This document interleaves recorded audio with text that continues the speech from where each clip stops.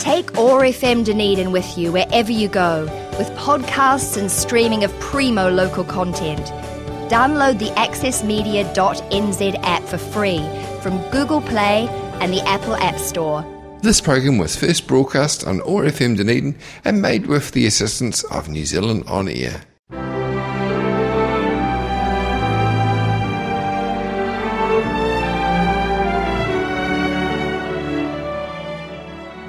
Hello, welcome to Heritage Matters. I'm Dougal Stevenson. This week, there's to be a video documentary on the Chinese Garden. I talked to curator-director Sean Brosnahan. A new roof for St Dominic's Priory, Jane Edwards reports.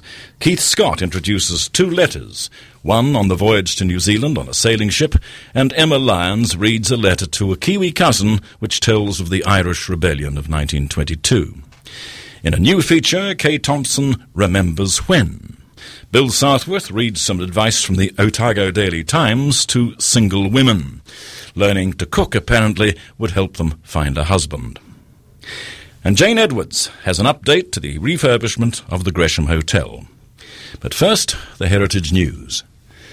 The refurbished St Patrick's Basilica in South Dunedin recently held its official reopening after undergoing repairs for the past 16 months.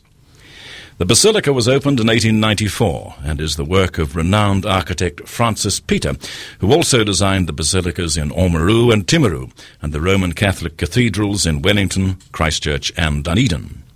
The refurbishment of the church was done in conjunction with the redevelopment of the St Patrick's site in McAndrew Road, which includes a community centre and garden and a playground. And another historic Dunedin church is also celebrating a milestone. The Kaikorai Presbyterian Church in Taieri Road will mark its 150th anniversary over the weekend of July the 2nd and 3rd. The first service was held in 1866 in the first of 3 churches on the current site. The foundation stone for the present distinctive brick church was laid in 1906 by the then Mayor of Roslyn. 4 stained glass windows were installed to honour founding members. The original wooden church was demolished to make way for the present hall, which is in constant use by both church and community. No decision has been made yet on the future of one of Oamaru's prominent landmarks, Columba Presbyterian Church, which closed in April following the dissolution of the congregation. The church, designed by Oamaru architectural firm Forrester and Lemon in Victorian academic classical style, has a Category 2 classification from Heritage New Zealand, which recognises it as a place of historical and cultural heritage, significance and value. It's overlooked the harbour and the town since its consecration in 1883. However, the dwindling number of parishioners found it increasingly difficult financially to maintain the Oamaru stone building. A spokesman explained that until a decision is made about the future of the empty building, one committee is looking after ongoing maintenance and another is focused on the long-term plan for the building.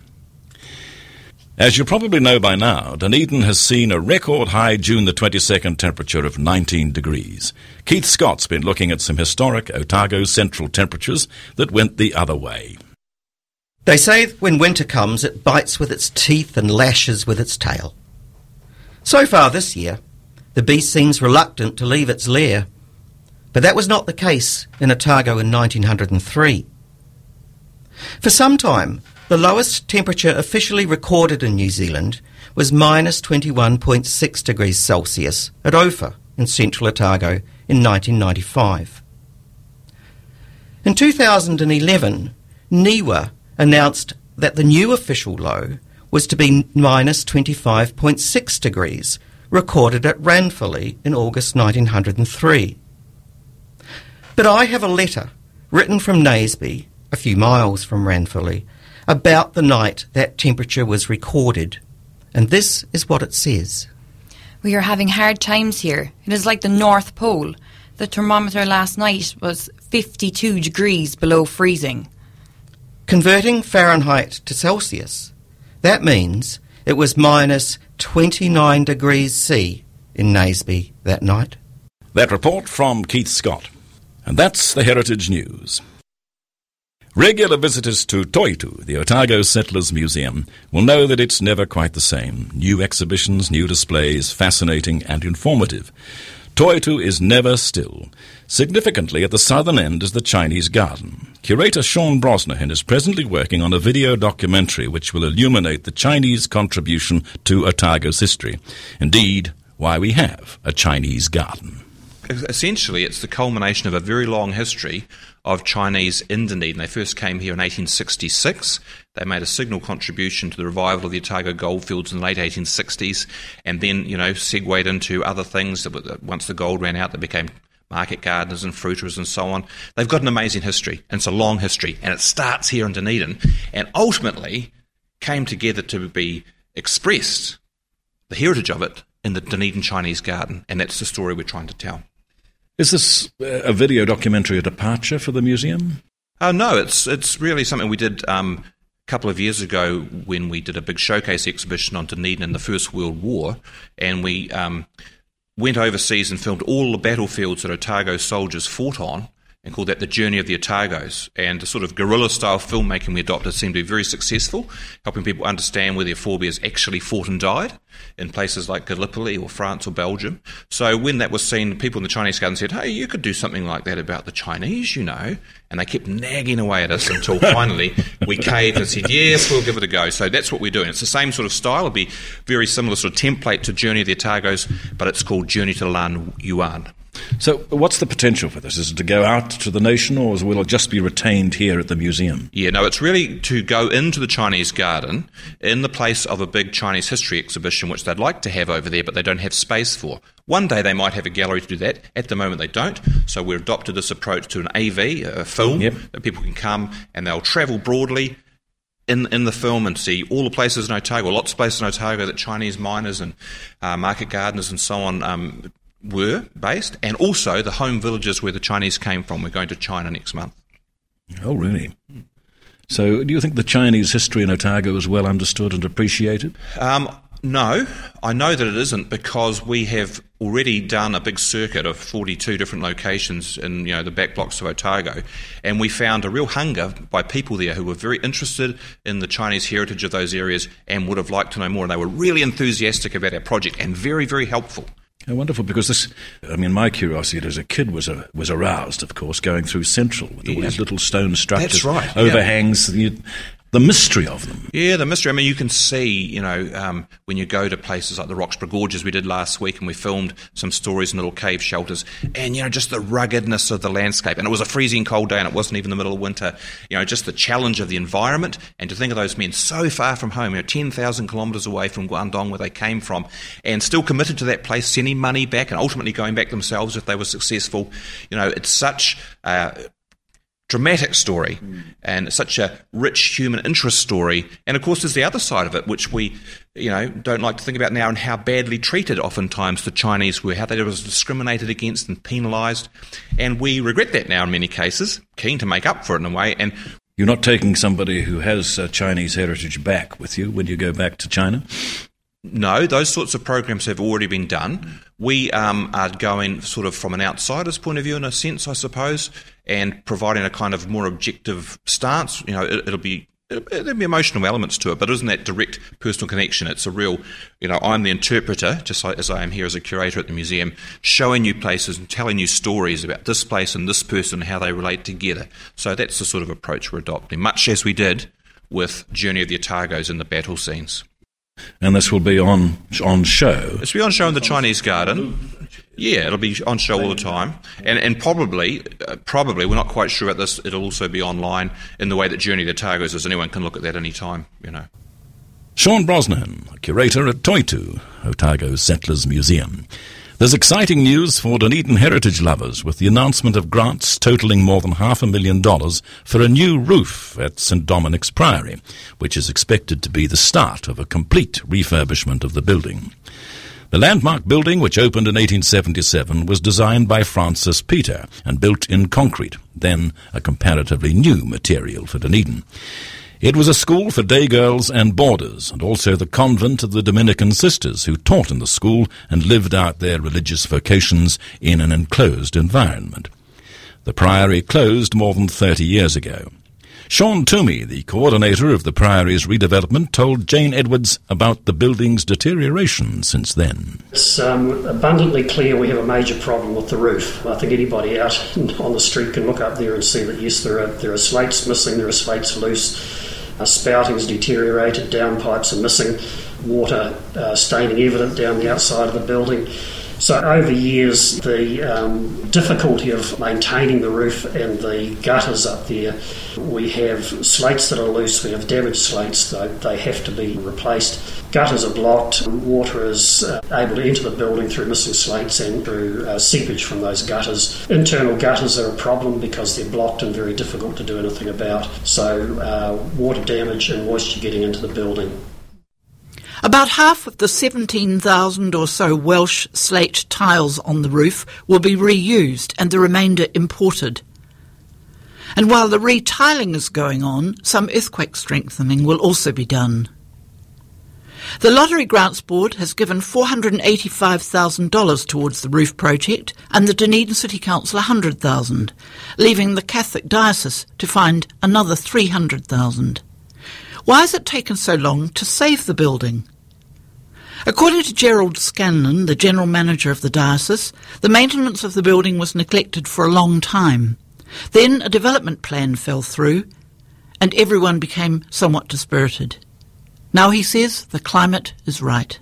The Dunedin heritage story has taken root, and a number of developers have come into Dunedin, or the local people, and they've taken hold of some of our significant heritage buildings and turned them into something rather wonderful for the city, which gives everyone a level of confidence about being able to do that with a structure like the Priory. And of course, a few years back now, about 2010, we commissioned a conservation plan for the building, which outlined, I think, in a very compelling way what were the critical requirements that needed to be attended to so that the Priory could be saved and then potentially repurposed. And it was very clear from that we needed to attend to the roof, which gave us a real focus. And then secondly, that realistically we needed a commercial use for the building, which took out of play, I suppose, fanciful notions that it could be reused for church purposes, really. So I think, that combination of factors, plus we've had to sort of fix some things that have gone awry over time and try and maintain a reasonably clean facade as well. So, we've been working within our resource base to try and keep the building going and then waiting for the right sort of partners to turn up to help us create a long-term solution. We're open to a range of commercial arrangements, and we're short of actually confirming that at the moment. I think that what I've said to various people I've talked to over the last year and a half or so is that we will make whatever arrangement needs to work so that the building can have a future. The interior of the building is not part of the current roof project. That will be left for a future developer to restore. Sean Toomey explains when the replacement of the roof will start. We know we have a lead time of 3 months for the supply of the slate. So if we were to start right now, basically it's going to be September at least before the slate will arrive in the country. The project itself is set down as being an 18-week program. So you're looking towards, somewhere around about April next year. Theoretically, it could be completed. That report from Jane Edwards. And in a future programme, Jane will talk to Sister Elizabeth Mackey, who was a pupil at St Dominic's College, then became a Dominican nun and teacher at the school. Now Keith Scott and Emma Lyons tell us the tale of 2 letters. Our colonial migration story has been written in countless histories and will be told in countless more. But it can also be shown in the most simple of ways, just 2 letters. In 1866, 12-year-old Sam Law from Lanarkshire was sent out to New Zealand to join his older brother Peter. Shortly after his arrival, Sam wrote the following letter home to his 3rd brother, who was to join them the following year.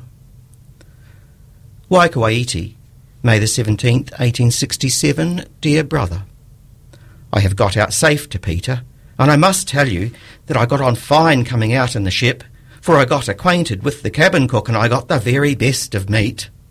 I was a perfect sailor, for I was up the top of the mast every day. And I got acquainted with the cabin steward, and when he got his leg hurt, he took me into the cabin for a while, and I was just a little steward. I did a good job, and I got the very best of meat there too. I saw any amount of whales, sharks and large birds that flies about the sea. Peter has got a good deal of cows here and horses, and I am learning to milk the cows and riding every day. Peter has put me to the school. We get very good meat out here. It is legs of mutton, hams, eggs, honey, jam, and eating be 3 times a day. We are both in good health and hoping this to find you the same. That is all I have to say at present. When you come out next year, I hope you will have a good passage. Your affectionate brother, Samuel Law.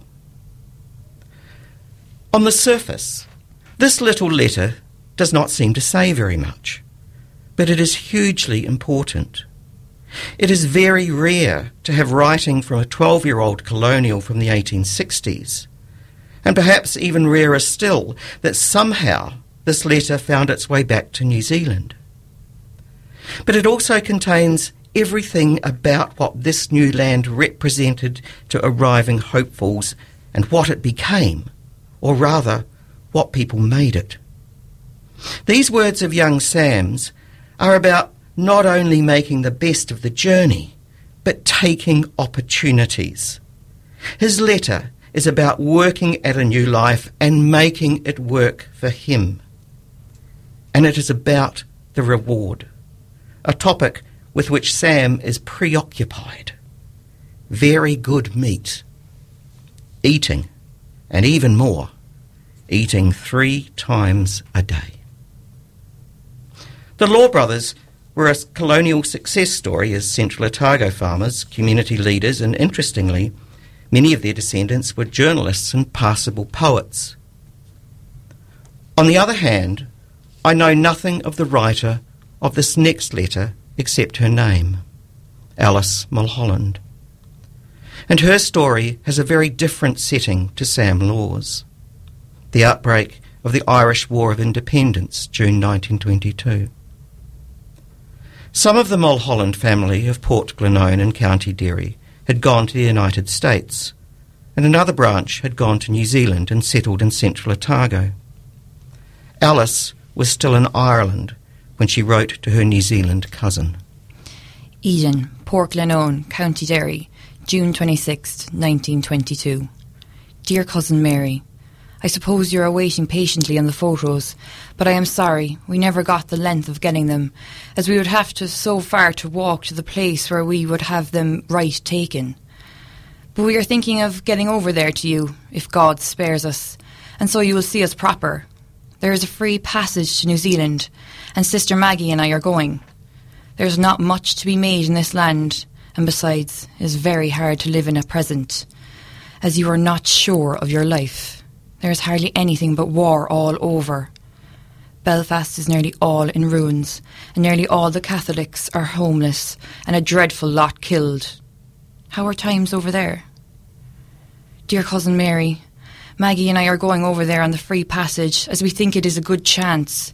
We could not go to America as the passage price is too high. I want you to be so kind and ask your mother if she would allow you to send us £5, and we will pay it to you when we get over there. We are wanting it to help us make us ready, as we require so much clothes. It is such a long sail, and we have barely enough for our food. So if you can possibly send it, we will be very thankful. So, dear Mary, we will be going about September. I will have to draw to a close now. Father and all my sisters and brothers join me in sending their love to you all. So goodbye, with best respects and love from your cousin, Alice Mulholland. Again, here is a simple letter like Sam's, but this one has the background of one of the greatest tragedies of our time, and the need to escape from it. Unlike Sam, though, who has already made the journey, Alice and her sister are only about to begin. It worked out for Sam, but not, it seems, for Alice and Maggie. There is no record of them ever leaving Ireland. So these 2 simple little letters, one from Otago and the other to Otago, are the 2 sides of the entire colonial story. Dreams attained and dreams unattainable. This is Keith Scott and Ama Lyons for Heritage Matters. Both letters are published in Keith's book Gimmerburn, The Land That God Forgot to Finish. Now for a new feature called I Remember When, in which we'll run the memories of Dunedin people. And first up is Kay Thompson. Those were the days, my friend, we thought they'd never end. In Dunedin, there were 2 children's wards in a red brick building on the corner of Cumberland and Hanover Streets. They were Victoria and Jubilee wards and were built to commemorate the 60 years that Queen Victoria had been on the throne since she succeeded her uncle in 1837. They were not like the 4-bed units now, but had 20 beds in a long room with brown linoleum on the floor. The floor was cleaned using tea leaves, which probably settled any dust. As a child, I remembered learning not to sit on the bed, as each had to be pristine with its white linen and red wool blankets. The nurses had white starched headwear, which, although called caps, were nothing like any caps worn nowadays. These were different from the headgear worn by the sisters and the matron, who made everyone quail when she entered the place.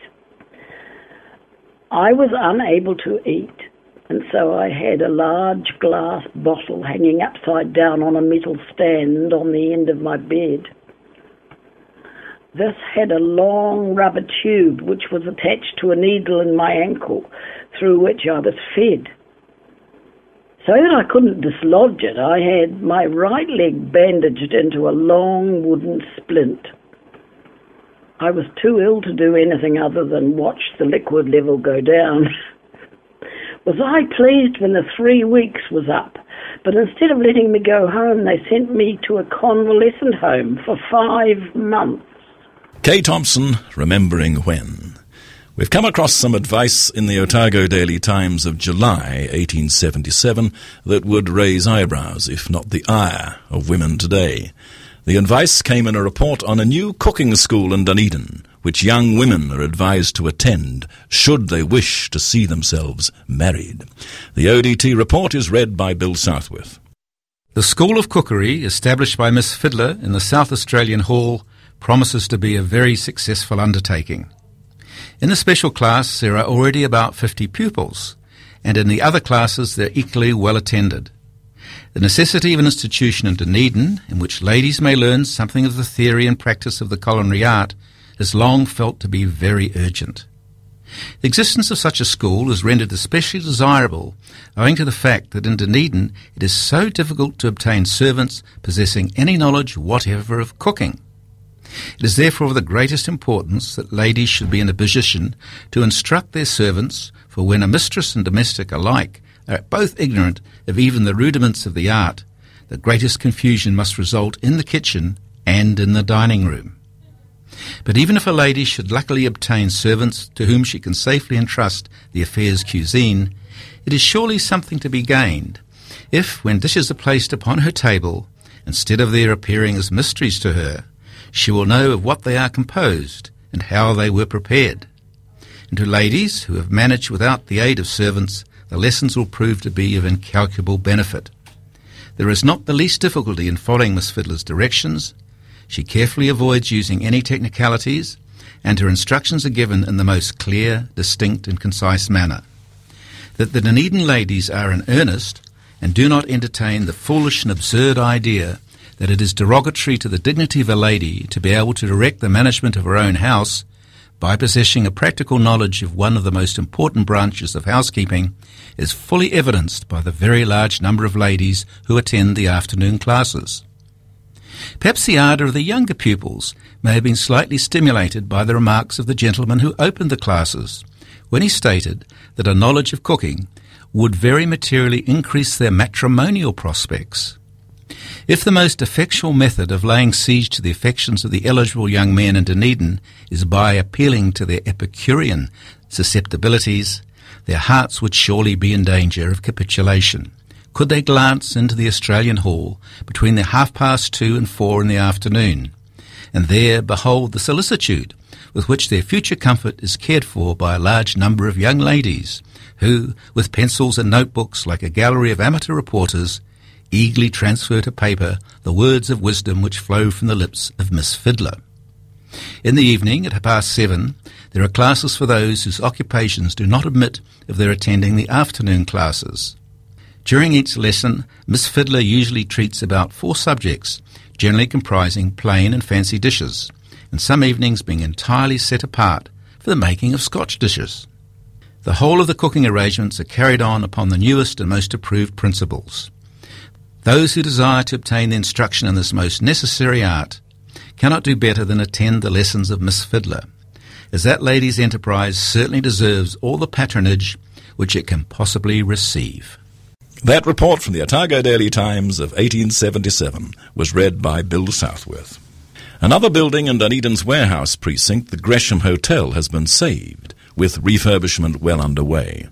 Already the facade on Cumberland Street has been restored and is attracting favourable comment from Dunedin people, while the Rattray Street frontage should be completed in a couple of months. The Dunedin City Council granted $20,000 from its Heritage Fund towards the exterior renovation. Jane Edwards has the story of the former hotel and its future use. Dunedin heritage property developer Stephen McKnight wasn't sure what he was in for when he acquired the dilapidated Gresham Hotel in Queen's Gardens about 18 months ago. He says it's the same for a lot of projects like this. It's not until you check out the condition of a building thoroughly, then envision potential uses and work out the cost of it all, factoring in external financial influences, that you really know how the project will finish up. He was happy, though, that structurally the building was not too bad when he bought it. One of the things which made me believe that it was going to be okay was the fact that it had been occupied throughout its life. So if there was a leaky roof or a maintenance problem, somebody was going to deal with that because they couldn't have water flooding into their bedrooms and stuff. So although there was, the bits of rock, the various things that you would expect, it wasn't a lot beyond what you might expect. The building was originally the Terminus Hotel, built in the 1880s, and so named because of its proximity to the railway station and jetties. It was designed by John Arthur Burnside, one of the first architects born and trained in New Zealand, in his case with the well-known firm of Mason & Wales. Among his other buildings are Transit House in Park Street, the original Settlers Museum, and the building adjoining the Terminus Hotel. The name of the hotel can still be seen on exposed brickwork inside and also in glass over the main doorway. Stephen McKnight says he wanted to retain what he could of the original building. Well, the basic bones of the building were good, and the basic layout of the building fits in with what we were trying to achieve. So you've got apartments in this case, and you can get your bedrooms in, and you can get your lounges in, and they're of a size and a scale which works. So in that respect, it all sort of is come together because to make it work, you've got to work with the building. If you're trying to do something which doesn't fit into the building, therefore you'd have to take a lot of walls out, and you've got to impose this new structure into a building that doesn't suit that. You're spending a lot of money, and you're not actually achieving what I believe we should be achieving with an old building that's using the old building. The 2 upper floors of the building have been converted into 8 apartments, some of which are nearing completion. No final decision has been made yet about uses for the ground floor. Jane Edwards with that report. This programme will be repeated at 7 p.m. this Sunday. It's been brought to you by the Southern Heritage Trust with support from the Centre for Research on Colonial Culture at the University of Otago.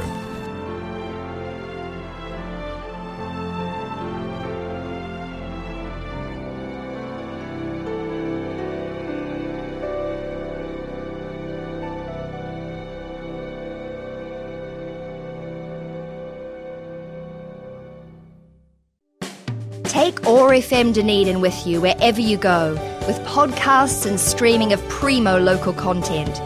Download the accessmedia.nz app for free from Google Play and the Apple App Store. This programme was first broadcast on OAR FM Dunedin and made with the assistance of New Zealand On Air.